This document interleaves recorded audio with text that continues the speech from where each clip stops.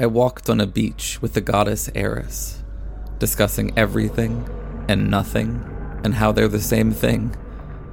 When I looked behind us, though, I saw that there was sometimes 2 sets of footprints in the sand, and sometimes only 1. I noticed that the times where there was only 1 were the most challenging times in my life. I asked Eris why she had abandoned me in those turbulent times, and she laughed and laughed. Don't you remember, silly? Those were the times that you insisted we both hop on 1 leg. And we both laughed, and looking out over the sea of chaos, we embraced the void.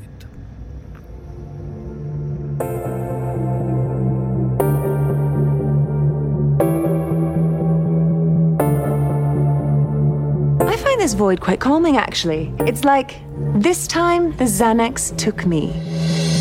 Your sense of self is crumbling, and it's taking the void down with it. It's like I'm in a black void, trying to reach the news story. This concept of morality is a very interesting human characteristic. What is real? How do you define real? If you're talking about what you can feel, what you can smell, what you can taste and see. Warning, this podcast contains foul language, dark invocations, and treating women like they're people.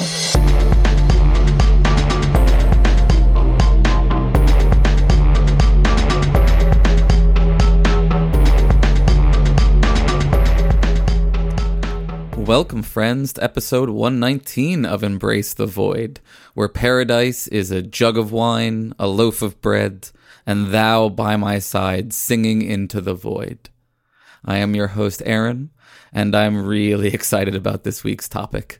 I was perhaps so excited during the recording that maybe I didn't manage this one in the most orderly fashion, but given this week's topic, you'll have to appreciate the meta on that. So let's make with the Hail Eris. My guest this week is Brian Henriksen, one of my closest friends from undergrad, and one of the people responsible for starting me on my dark philosophical journey. Brian works as a risk manager in banking and moonlights as the risk manager for our little cult. So Brian, would you like to say hi to the Void? I sure would. Hey, Void. As Aaron mentioned, I'm a risk manager in real life. For a large diversified financial services corporation. And on the side, I serve as the independent director of risk management for the Embrace the Void cult. Mm-hmm. And very early on, Aaron made a very intentional decision to ensure that your cult does not become kind of either a death cult or a sex crime cult.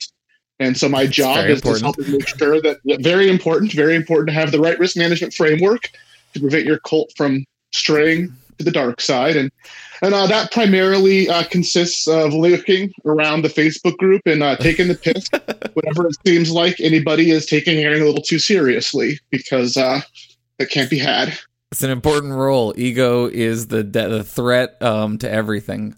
That's right. Always the source of the problem. And I'm so glad we finally getting to have you on, because I can't think of anyone better to discuss today's topic. Brian it deserves just so much credit for putting into my hands a variety of media that has shaped me and this ridiculous activity that we are here engaged in.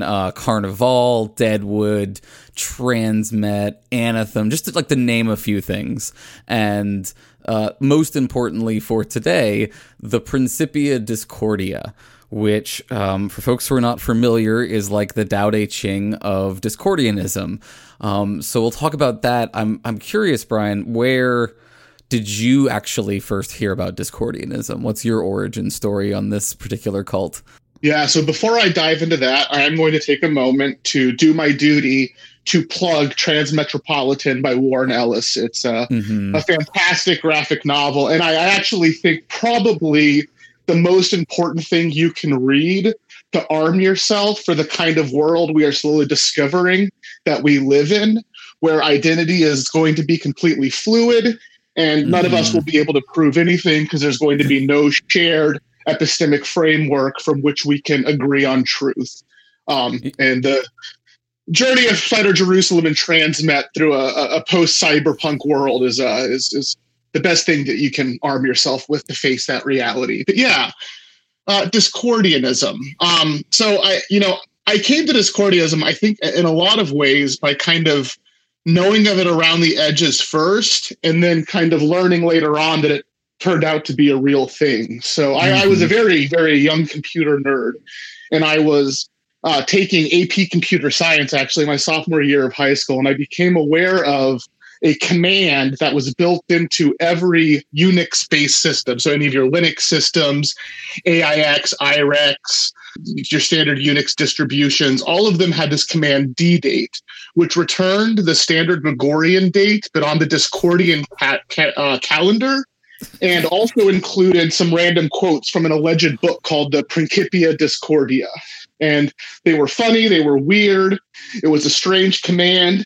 It was actually until 2011 a default utility for every distribution of Unix on the internet. So it's actually kind of built into the DNA of the internet. And it was just this very weird thing that I kind of knew of but didn't think twice about. Until after my sophomore year of high school, my family moved from New Mexico to Virginia. And I found myself kind of uprooted from all of my friends, all of my standard sort of social support. And I turned to the internet kind of in the late 90s, mid to late 90s, in the early days of Usenet, BBSs, and ultimately communities that grew in the forums of the early websites from kind of the first generation of HTML. I was going to say, I just think this is good because it's relevant for, like, we've talked some before on the show about, like, the connection between various kinds of countercultural psychonauts and the internet. So I think it's useful to understand that, like, this is the internet is a part of the background of this psychedelic cult that we're going to be diving into here. Yeah, and that's actually kind of very critical because it was these very early mavens of the Usenet culture that grew up in the 1980s and 1990s on the internet, who were the earliest proselytizers of this Discordian faith. And so I met a couple of them in the forums of a website called Mr. Cranky. And it was just a movie review site where, like, a really, like, ill-tempered, cranky old man gave really negative reviews of every movie that came out on a scale of 1 bomb to 4 bombs to a stick of dynamite for the worst possible movie. So, like, Spice World, the Spice Girls movie, I think got a stick of dynamite. Mm-hmm. And kind of in the back catalog, the more obscure reviews, there was a very thriving community of dozens of posters who regularly engaged in conversations, arguments, and flame wars on this website. And I made the acquaintance of a couple by the name of Discord and Gnostic Dogma. And they introduced me to the actual text of the Principia Discordia, a book that I learned was actually in print and that I could and did order from a now defunct company called Loom Panics that was based in Yorba Linda, California. Yeah, and the ability to gain access to this book in physical form has always been sort of a funny part of the backstory of this. There's been various myths about which is the original version and things like that, but, like, everyone can essentially get it online now. But yeah, you were picking it up in a physical version at this point. Yeah, this was probably 1990, 2000. I think Loom Panics went out of business in the mid 2000s, and it's since been preserved sort of, for in perpetuity on the internet. And so that was, and from there, I kind of spun off into the associated literature that surrounds the Discordian book. There's several trilogies written by an author named Robert Anton Wilson that makes liberal use of Discordian philosophy, and there were comics online at the time, and it was a way of thinking that was very appealing to me, and so I kind of took to it like a fish to water when I first discovered it in those early heydays of internet culture. Yeah, I can understand. I had a very similar experience when you first pointed me in the direction of it, because it's tied in with so much philosophy and psychology stuff that I was very into already at that point.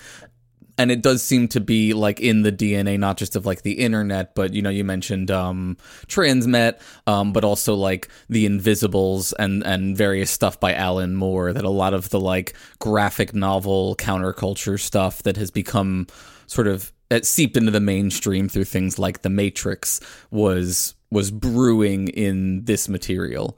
So So let's talk about the theory some a little bit here. Now that we've laid the framework for where this weirdness emerges from, how would you try to describe? Like, this is a silly question to ask. I always feel silly asking this question, but like, how would you describe Discordianism, right? In any reasonable amount of time, is it a parody religion? Is the opening question, I guess. Yeah. So, there, and this is kind of a fundament of Discordianism, but there are really a few different ways of answering that question, and they're all equally true. Mm-hmm. And so first and foremost, and maybe most obviously, Discordianism is an anti-religion. It is very explicitly setting itself up as other than strict hierarchical mechanisms of social control, which is kind of how it views traditional religious practice. And so like a great example of this in the Principia Discordia is there are 5 rules for Discordianism, and one of the 5 commandments is that Discordians eat hot dogs because hot dogs really thumb the nose at all the major faiths. So if you eat a hot dog, it's on Friday specifically, a hot dog on right. Yeah. So a Discordian is required to partake joyously of a hot dog on a Friday. This is the definitive ceremony to remonstrate against the popular paganisms of the day. So you're thumbing your nose at Catholic Christendom, no meat on Friday. You're thumbing your nose at Judaism, no meat of pork. You're thumbing your nose at Hindic peoples, Muslim peoples, and Buddhists. And of course, you're also thumbing your nose at Discordians who don't want you to eat hot dog buns, because not taking itself seriously is also a central tenet of the Discordian faith. Right. And so the 4th commandment is a Discordian shall partake of no hot dog buns. So that's kind of the easiest read. I think there's another level at which Discordianism is actually also kind of a really robust philosophy or philosophical framework of skepticism that really resonated with me at the time, because one of the things that Discordianism really emphasizes is that we are the architects of our perceived experience, in the sense that there's an unmediated miasma, what Kant would call a noumenal realm, that's out there, the world as it is. And we perceive it, but we have to do through mediation. And one of the central tenets of Discordianism is that mediation is this reality grid framework where we kind of map our own ideas about how the world is to us onto the world as it is. And we make sense of the underlying disorder or chaos through these ordered frameworks that we, in essence, overlay or force onto the world. And one of the central tenets of Discordianism is that no 2 reality grids are the same. But between individuals, they can all be equally true or false, and a lot of that is bound up in how useful they are.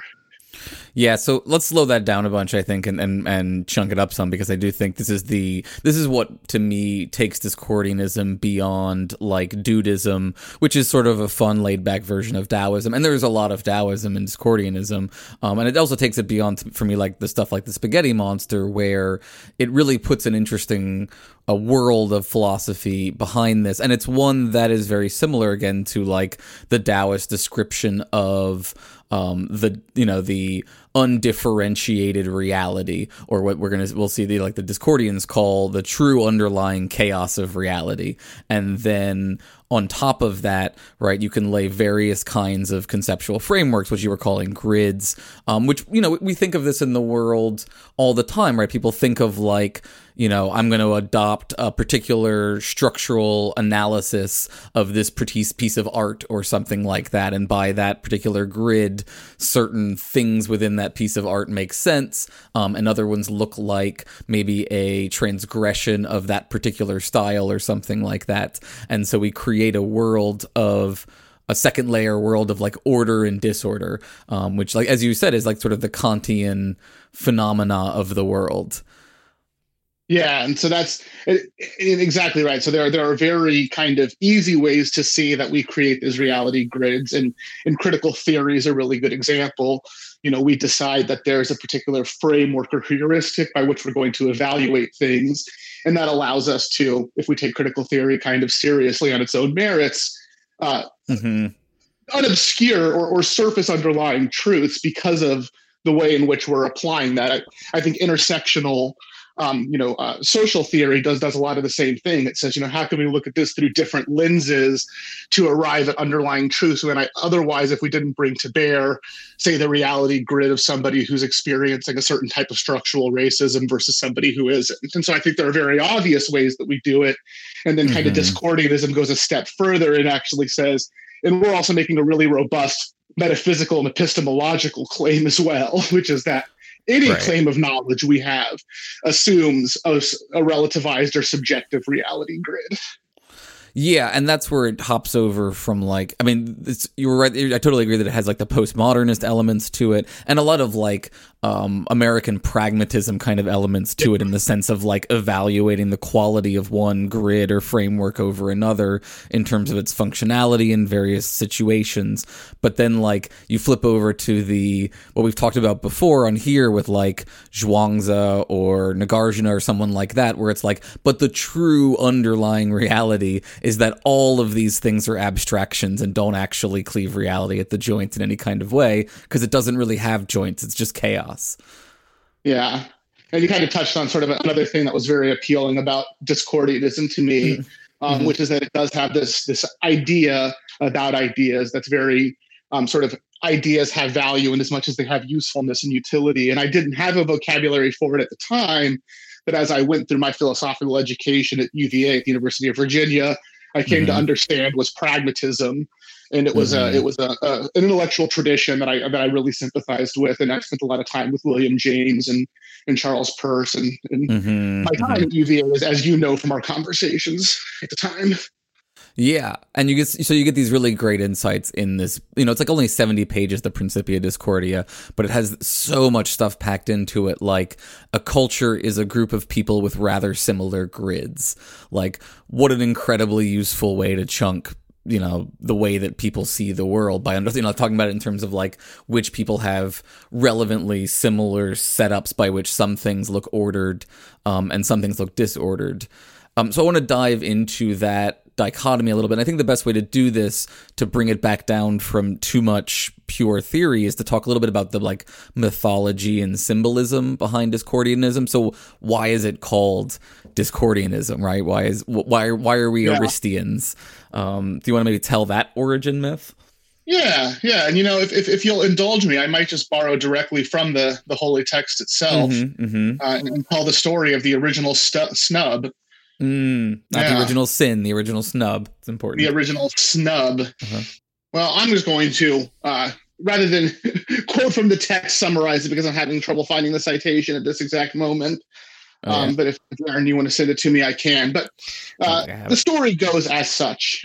Zeus decided that he was going to host a party for all the gods, because that's what the gods of Olympus did in those times. They hosted parties. Now, the problem is Zeus did not want to invite one of his distant kin, not really a daughter, but maybe a daughter of a sister of a daughter, but the goddess Eris, who was the goddess of discord. She was known as a troublemaker. She was known for asking uncomfortable questions, and she was known for generally creating bedlam wherever she went. And so he hosted this party. He did not invite her. And Eris, upon learning this, became quite huffy and decided that she was going to make some trouble for Zeus anyway. And so she crafted a golden apple upon which she inscribed the word Callisti, which means to the prettiest.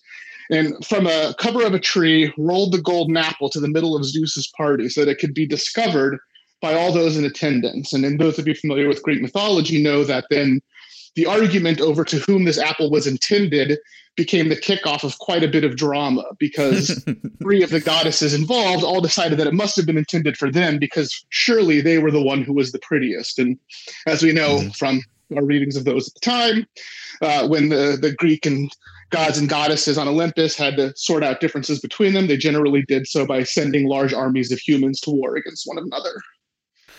Right, and so this is the story of the beginning of the battle of Troy, of the Trojan War. So Paris is the person who is asked to decide which of the goddesses will get the apple, and they each offer Paris various things, and the last one offers Helen of Troy, and he takes Helen and books it, and that leads to the Trojan War. So yeah, that's sort of the origin myth of Discordianism, and it is deliberately feminist referential. At that particular time, they were, I think, drawing on some feminist traditions, and so we get the golden apple as the symbol of the spreading of discord amongst sort of stuffed shirt, overly orderly individuals. So how do we tie that then into the sacred cow, right? What's the connection here? Because this is the other, I think, major symbol we want to talk about here.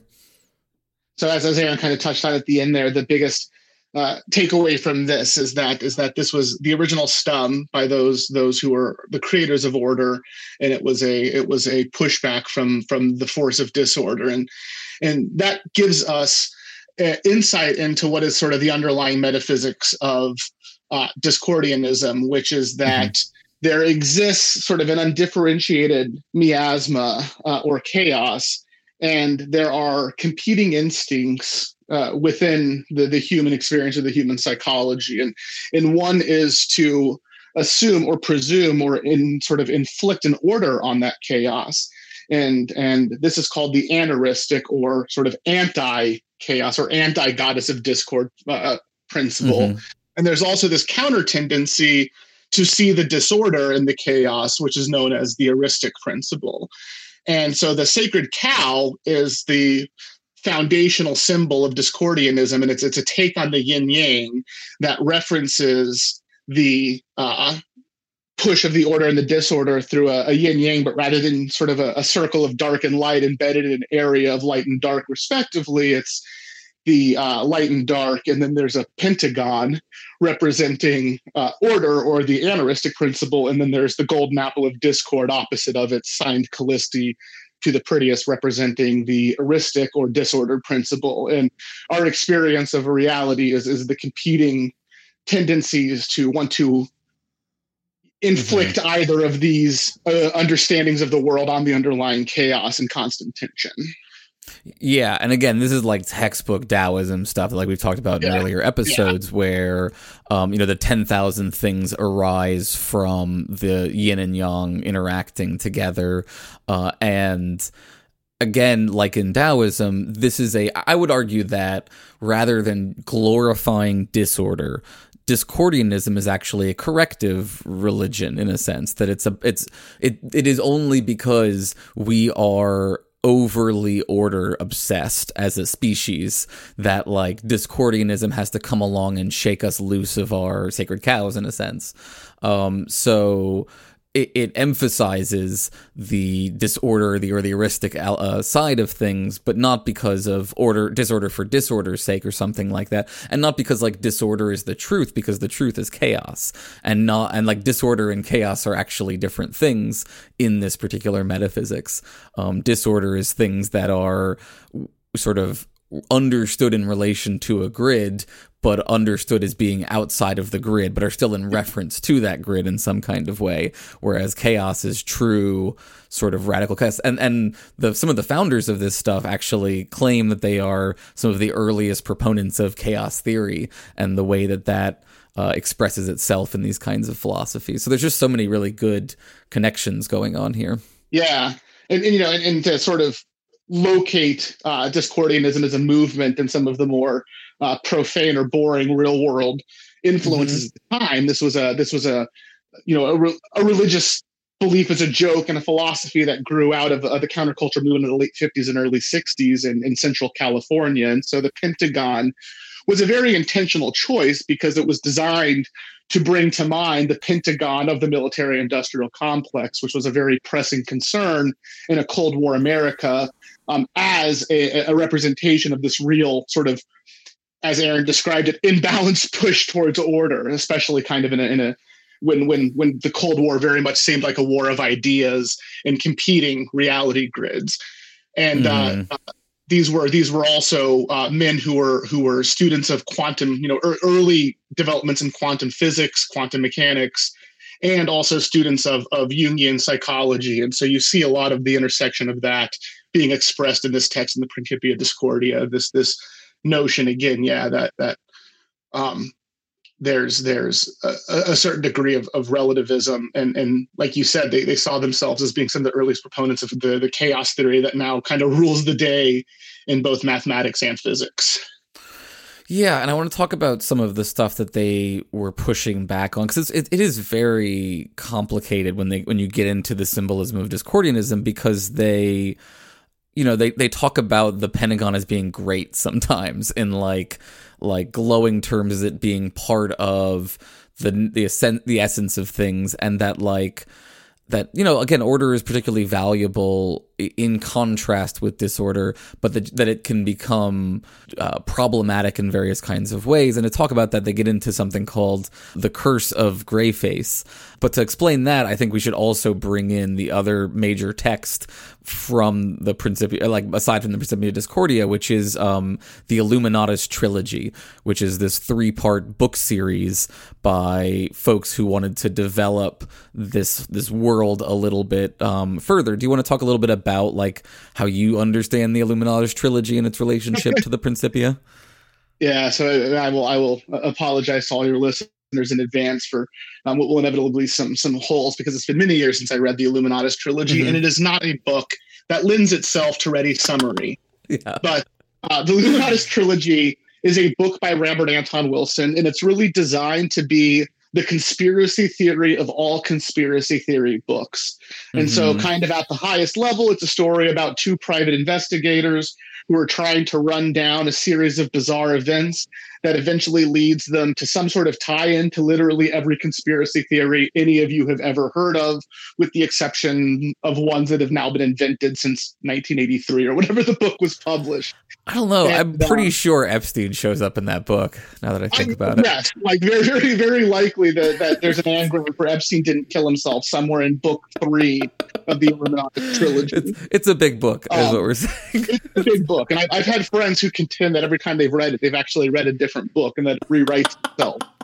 So, It is a cursed text. It is a cursed text. It's a challenging read. It's a lot of fun. It's very madcap. And it's very zany, but it touches on kind of the Enochians, the collapse of Atlantis, the ancient society of A Prime, the Bavarian Illuminati and Adam Weishaupt, of course, the elders, the protocols of the Elder of Zion. Like, if it's a conspiracy theory, it somehow works its way into this book, and the kind of foundational premise of the book is that they are all 100% true. So that's the world that it exists in. And I think sort of one of the other useful Discordian themes that gets really developed in the Illuminatus trilogy is the notion of the Fnord, which is, I think, one of the earliest examples of what today we might call an anti-meme. The Fnord, spelled F-N-O-R-D, was I guess we should have warned people now that we've just exposed them to an anti-meme that is going to... Anti-meme. If you feel uncomfortable, that is by design. If you've been feeling uncomfortable, it's because we've been saying the word Fnord this whole time and you just haven't noticed yet. Within the Illuminatus trilogy, the Fnord is a method of social control that the Grand Masters of these conspiracy theories use to keep people from seeing information that might lead them to expose the conspiracy by embedding it in this neurolinguistically programmed word called Fnord that makes people uncomfortable and to turn away and forget anytime they come across information that's being covered by the Fnords. And then this kind of gets generalized into a method of maintaining low-level social control by creating generalized anxiety across the population through widespread use of Fnords through popular media. And that's one of the strains of the conspiracy theory in the book. So that's, I think, a really interesting concept that we kind of, as we think about mimetic propagation and kind of how ideas travel across cultures, do we also think about sort of ideas that keep themselves from propagating across cultures, things that are intentionally taboo. And that's Yeah, and it's a great example of like how they innovate on the kind of Lovecraftian cosmic psychological horror stuff that there's some literal drawing on Lovecraft in the Illuminatus trilogy. There's a Shoggoth that shows up. Conspiracy theories that's true is the great ancients of Dagon. Like the fish people. Yeah. And here's a super creepy thing that I remember from the Illuminatus trilogy. There's a sequence in it where the one side of the Pentagon gets blown up with a bomb. It was way before 9/11. And a Shoggoth escapes. That there's been a Shoggoth trapped inside of the Pentagon all of this time. The Pentagon, yeah. Yep. And so it comes back to, again, this idea that, like, this structure that is supposed to represent order could literally be a trap for this creature that is essentially constantly mutating unfettered chaos. Yeah. Yeah, they pull in so much good stuff. They have, psychic dolphins are featured prominently as cool characters. I do recommend people trying it. And there's a little bit of downside to the Illuminatus trilogy. I think it was one of them, maybe Shea, who was he wrote for Playboy a lot as well, I think. And Robert Anton Wilson was an editor for Playboy as well. Okay, that's what I was thinking of. Yeah, okay.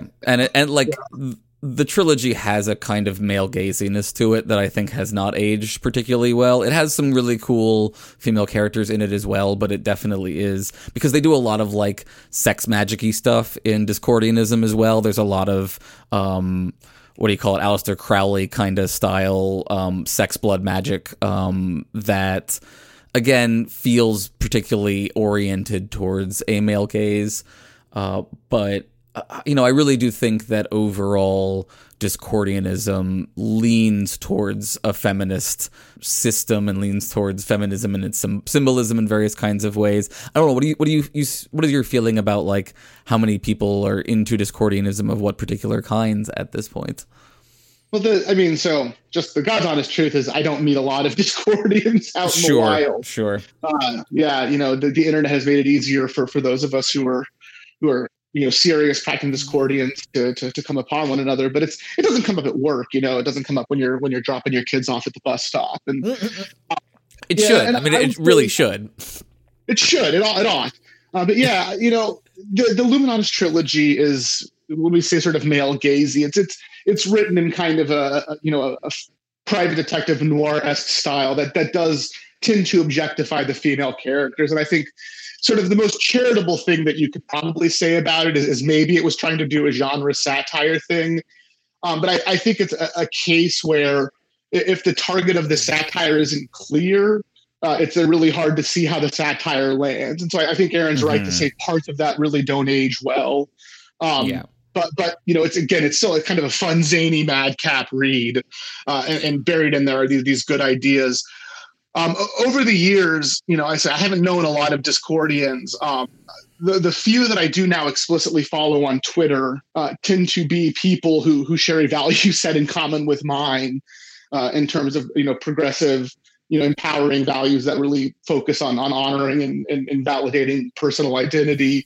But I think it's also fair to say that there's a tendency towards irony poisoning that's prevalent in the glib humor of the Principia Discordia that probably aligns well with some of the irony poisoned meme culture that really grew out of that same something awful Usenet internet culture that spawned Discordianism. And we talk about the Kek and the influence of the Kekistani and the internet nihilists and kind of their prominence in culture now.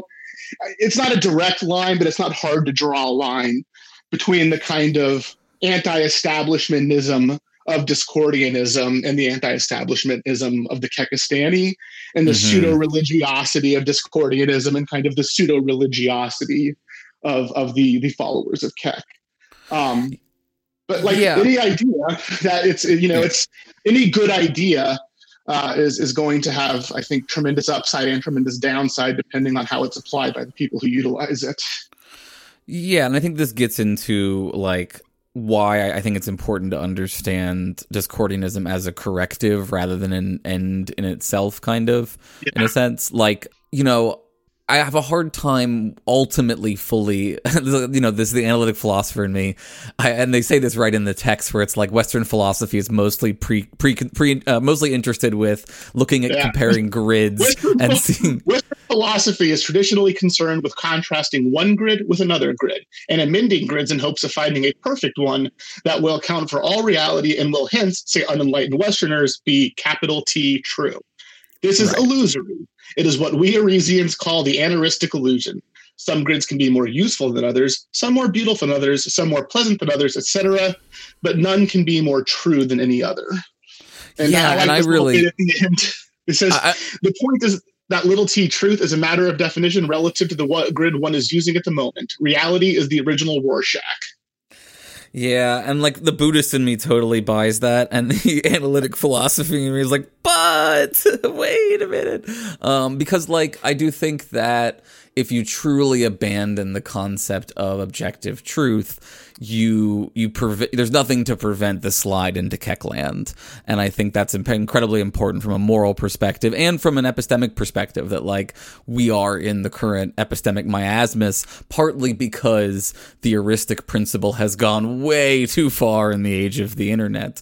But like, you know, I'm also sympathetic to this as a corrective because, as I was trying to get to earlier when we were talking about the Illuminatus trilogy, there's this thing that they call the curse of Greyface, which is this idea that like there's a large chunk of human peoples who get way too caught up in taking their structures, taking their grids way too seriously. And you get people like Jordan Peterson who are like obsessed with order and think that chaos is evil and like that all we need to do is fully tame the feminine order. Like, you notice how close his view is to like the exact opposite of Discordianism. So, you know, I get the value of that trade-off. I just... well, here, let me put it this way, right? In the text, it also says, because it's a contradictory text, that everything is true in some sense and false in some sense and meaningless in some sense, right? And then true and false in some sense, true, right? So it goes on and on. So I guess I want to say at least that like certain things are true in some senses that the Kekistanis can't deny. Would you at least buy that? Oh, absolutely. Yeah. Mm-hmm. I mean, I'm not. Like I'm a bit of a nihilist, but I'm no full-on nihilist. I ultimately believe that we ought to be kind to one another, for instance. And you and I might disagree on the motivational picture that orients that claim. I'm a Humean emotivist, I think, more than you are. But mm-hmm. I think you're right to say that Discordianism is best understood as a methodology rather than as a eschatological vision of how mm-hmm. we ought to orient society. It's a way of thinking, and it's a way of remaining skeptical about claims. And mm-hmm. to give our listeners some grounding on what we mean by Greyface, just a quick paragraph from the Principia. It's the curse of Greyface originates in the year 1166 BC, when a malcontented hunchbrain by the name of Greyface got it into his head that the universe was as humorless as he, and he began to teach that play was sinful because it contradicted the ways of serious order.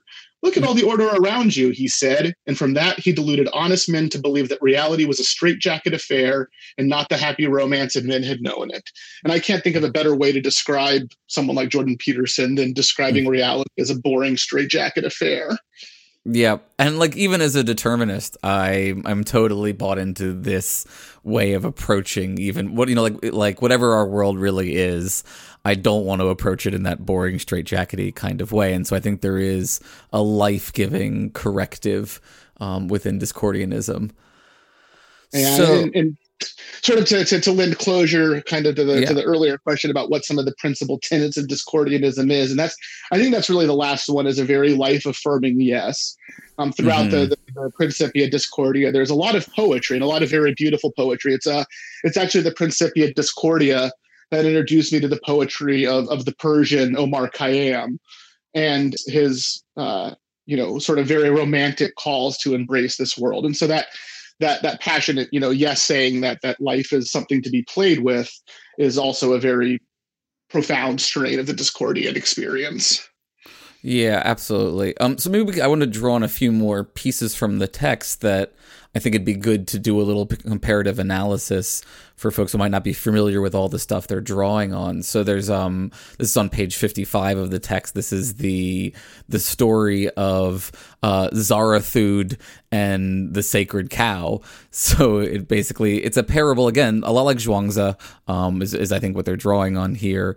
It's a story of a young priest who takes his followers down to where the sacred cow, it says the sacred cow she is contentedly grazing. So understand they mean here both the yin yang symbol and clearly an actual cow. And he says, "Tell me, you dumb beast," demanded the priest in his commanding voice, why don't you do something worthwhile? What is your purpose in life anyway? Munching the tasty grass, the sacred cow replied, "Moo." Upon hearing this, absolutely nobody was enlightened, primarily because nobody could understand Chinese. And it provides a footnote which says "mu" mu is the Chinese ideogram for no thing. And this is a very funny story, first of all, because that's a great pun. Like and part of the reason it's a great pun is because it's a call out to a very famous Zen Buddhist story. And I can't remember the details, Aaron, and maybe you know them because you're far more learned about Zen Buddhism than I am. But isn't there a story in Zen Buddhism where the punchline is the master tells the supplicant that he needs to meditate on the word "mu," or the cow's "moo" until the supplicant understands that he's supposed to arrive at this understanding that "moo" means no thing? So in the original version, it's about a dog, actually, because apparently in Chinese, the sound that a dog makes it comes out as "moo." And the student asks, "Does the dog have Buddha nature?"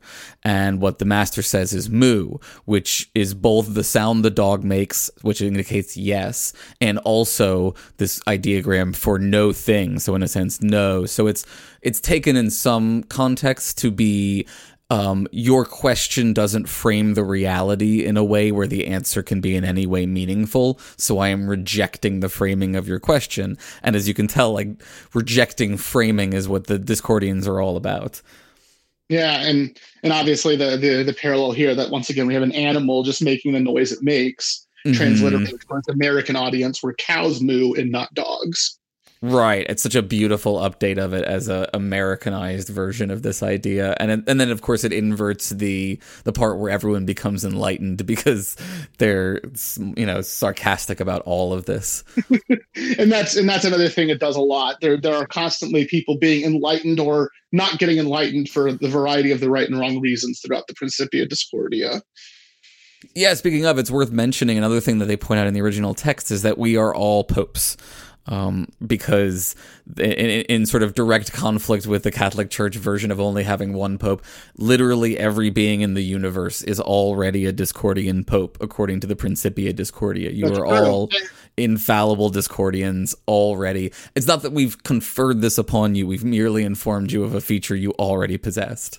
Yes. Yeah. Like you now know that you are a pope. And so congratulations, all of you, because you are great popes, true and right, according to the principal order of the Aristic Elysians.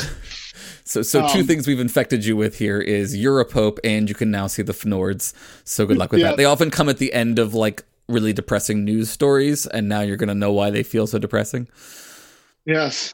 But yeah, so that was another thing that really appealed to me about Discordianism when I stumbled upon it, was its very egalitarian nature. It was probably around the same time that I became ordained by the Universal Life Church, and I actually got myself ordained as a pope in the Universal Life Church because you're allowed to pick your own title, and I did that in honor of my being designated one or being revealed as one by the Discordian faith. It's a very egalitarian. Not only are you currently a pope in whatever sect of Discordianism that you find yourself in, you, if you want to, can just form your own sect of Discordianism and make up your own for it.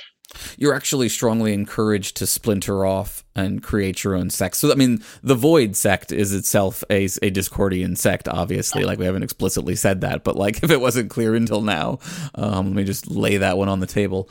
The early stories of Discordians are full of them excommunicating each other from various things as well. If you find footage of Robert Anton Wilson on YouTube and listen to him tell stories of kind of his early experience writing these books. They're constantly excommunicating each other as they come up with new ideas and have written for them. I do love that, like, we're all familiar now with internet sort of religions where you can sign up to be a part of the religion, but like even before that, they got ahead of it by like one step further in saying you're already part of the religion. Like you don't even have to send us anything, and if you did, it would be hilariously redundant. So congratulations on already being a thing that you didn't realize that you were. So I think, I just love so much of the way that they got ahead of things. And I also noticed as I was reading back through the Discordia, they used the word void a lot in this. And I didn't remember that when we started this show. That was clearly imprinted in a subliminal method upon me. Yeah, because even in the table of contents, that section that we like so much about reality grids is subtitled Void's Daughters. God, that's fucking weird, man. Yeah. It wasn't even in the forefront of my brain when we were putting all of this together. I think one of the things that can't be stressed enough is it holds up. The Principia Discordia is a profoundly funny book. Like it has 5 or 6 jokes on every page, and all of them land. And it was so irreverent and it was so blasphemous when I first found it. Like one of my favorite pages that to this day is one of the jokes that I tell people is a telegram to Jehovah Yahweh that simply reads, "Dear God, stop. This is to inform you that your current position as deity is herewith terminated due to gross incompetence. Stop. Your check will be mailed. Stop. Please do not use me for a reference. Respectfully, Malekith the Younger." And I just read it at the time, and it just resonated with me because I've been thinking it for so long. Like either there is no God, or if there is, and this is the best he can do, maybe we should fire him and give somebody else a try. And that, to 19-year-old me, that was just so outrageous and so true. And I just really grabbed onto it. Yeah, there's so much of that like resistance of structure built into this. It feels sort of Luciferian in a lot of ways. Like you can see sort of the Church of Satan coming up out of this in various ways. And as I talked about earlier with the Invisibles graphic novels, there's a lot of cool stuff that these psychonauts sort of go on to do to talk about. I think they call it later things like the Iron Prison or things like that. Like the idea that we are sort of beings of chaos that have ourselves become trapped in these patterns of order, and that it's sort of an illusion that's holding us in suffering, and that we could get out of that in some kind of way. In the Invisibles, they set it up like there are these two universes, the order universe and the chaos universe, and they are intersecting in this weird way and creating our universe, but that the order universe has become sick. And I think that's often like the important thing that I want to come back to here is that like it's not that order is bad, it's that in the current world our need for order has become sick. Yeah. And our need for an order that erases, that obviates, that tries to ignore the disorder rather than work with kind of constructive disorder.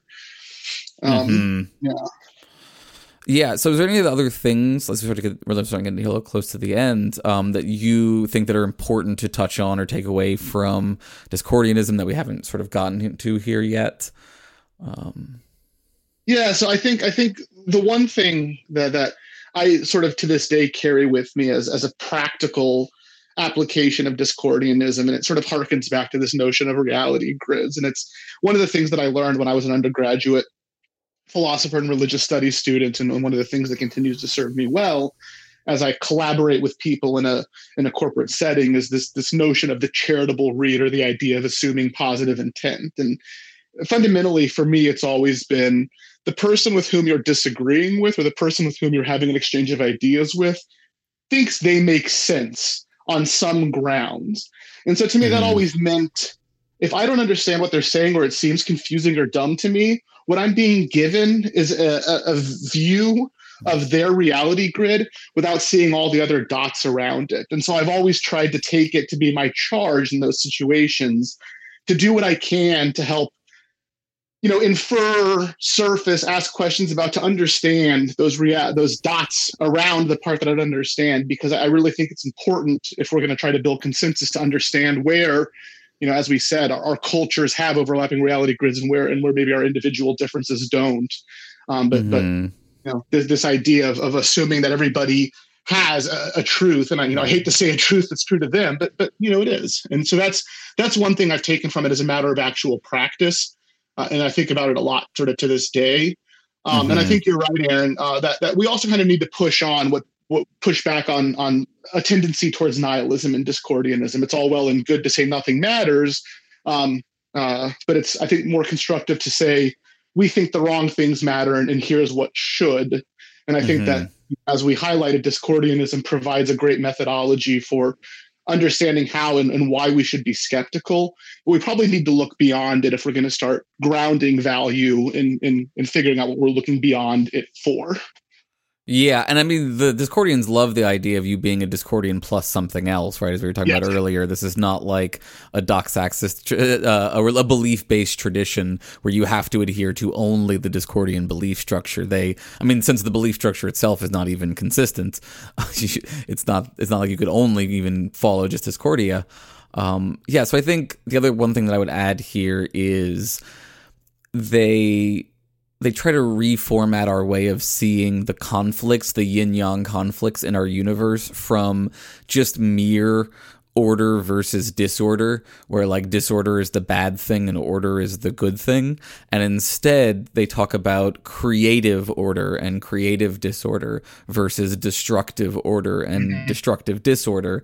And they emphasize that like we should focus on having creative order and disorder together, and that'll promote sort of the most flourishing way of living. And I'm not totally sold on this, because I also think that like destructive there's like the cycles of the universe involve both creation and destruction. So in a sense, destructive order and destructive disorder are also part of the way that things have to be.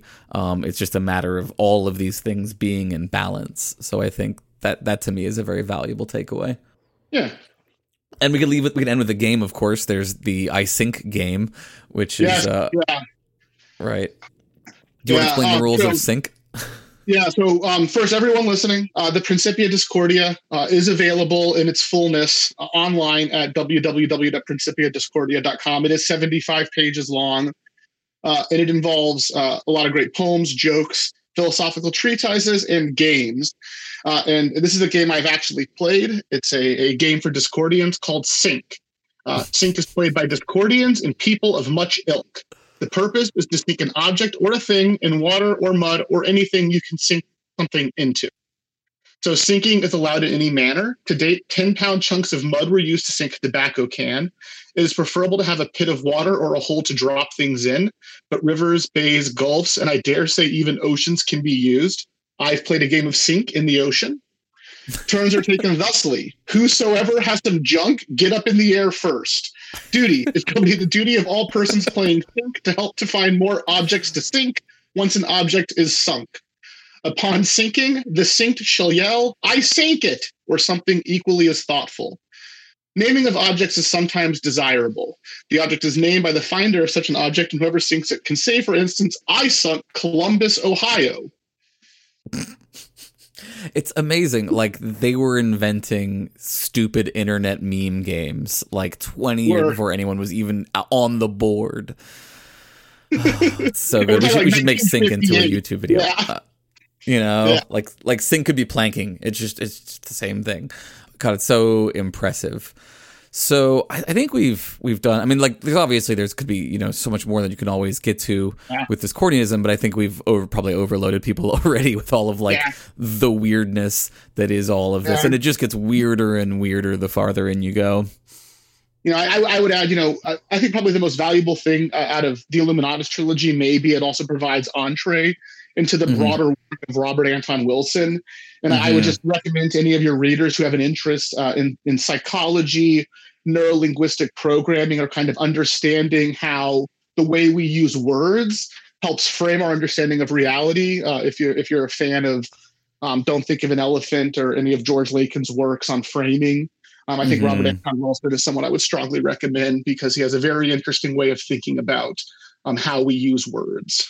Yeah, I also hear the book Zen Without Masters by Camden Bernars is a pretty good sort of Zen Buddhist approach to a lot of Discordian stuff, and that Wilson was involved with that a little bit. Yeah, so Lots of fun things. Quantum Psychology is the Robert Anton Wilson book I'd probably recommend. He wrote that in 1990.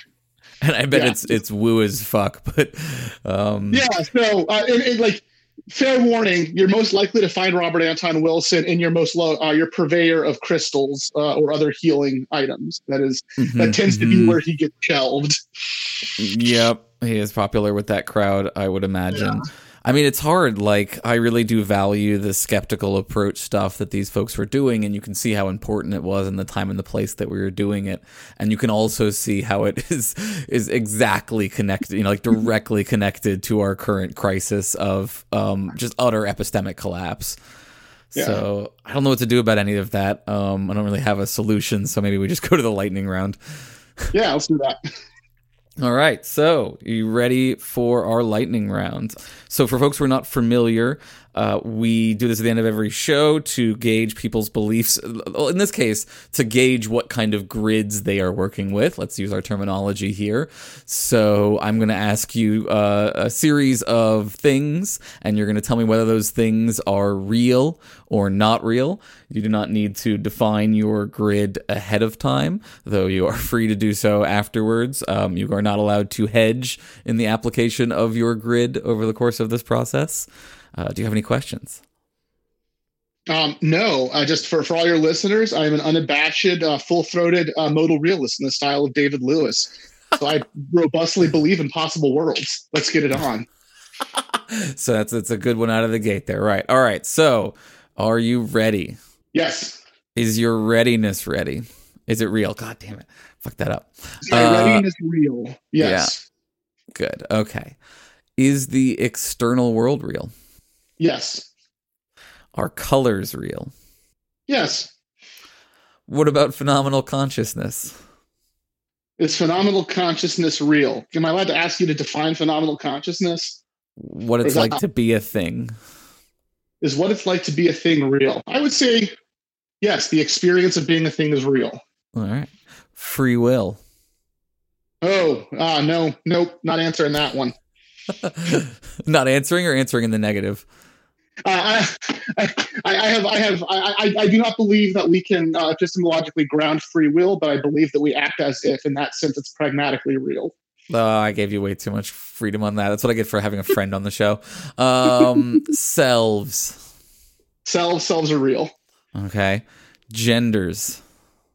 I mean, like, real in a very quotidian sense. Like, they're not real. You got your real. That's all you get. Race. Same, like in a very quotidian sense. Same for species, I'm guessing. Species. I think species is probably more robustly real than race or gender. Morality. Yeah, okay, I'll give you morality. It's real. Rights. Rights? Well, I mean, within a context, yes, they can be real. Okay. Knowledge. Boy, no. I don't know that we have a lot of knowledge about anything. I'm going to go with no, not real. There's no real knowledge. Yep. Gods. Nah, no. I mean, in the same way that Sherlock Holmes is real. Yes. Society. Yeah, okay, it's real. Numbers. This is a great litmus test. It's so hard, isn't it? Yeah, numbers are definitely real. Okay. Holes.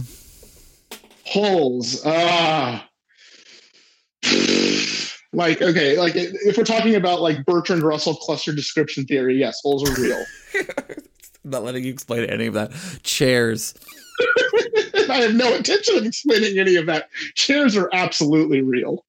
Okay, sandwiches. I hate you. I know, I understand. I hate me too. You know sandwiches are a sore point. Yeah. I know. No, not anymore. Sandwiches were real, but they've been ruined.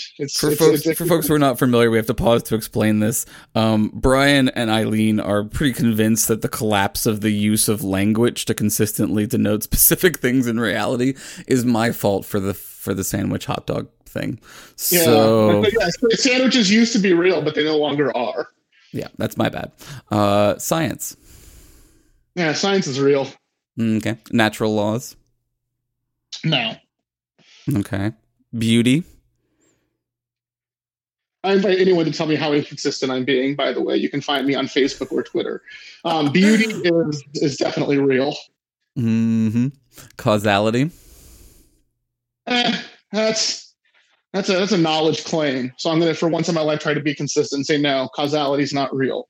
Okay. And finally, science is. Figure that one out, folks. Dharma. Dharma. The Dharma Initiative.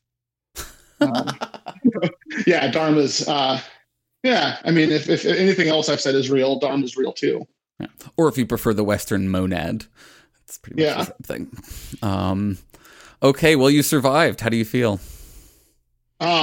Embarrassed. I look forward to somebody mapping those answers to tell me what I really believe, because I'm no longer sure. It is a weird psychological experience to go through, right? Because you just start off like this is fine, and then like halfway through you just hate everything, and it's so weird. Like I have a desperate need to contextualize every answer, because as a true Discordianism, the Discordian, everything is real or not real depending on your grid. So we don't both have that real and not real and meaningless. Yeah, it's rough. Yeah.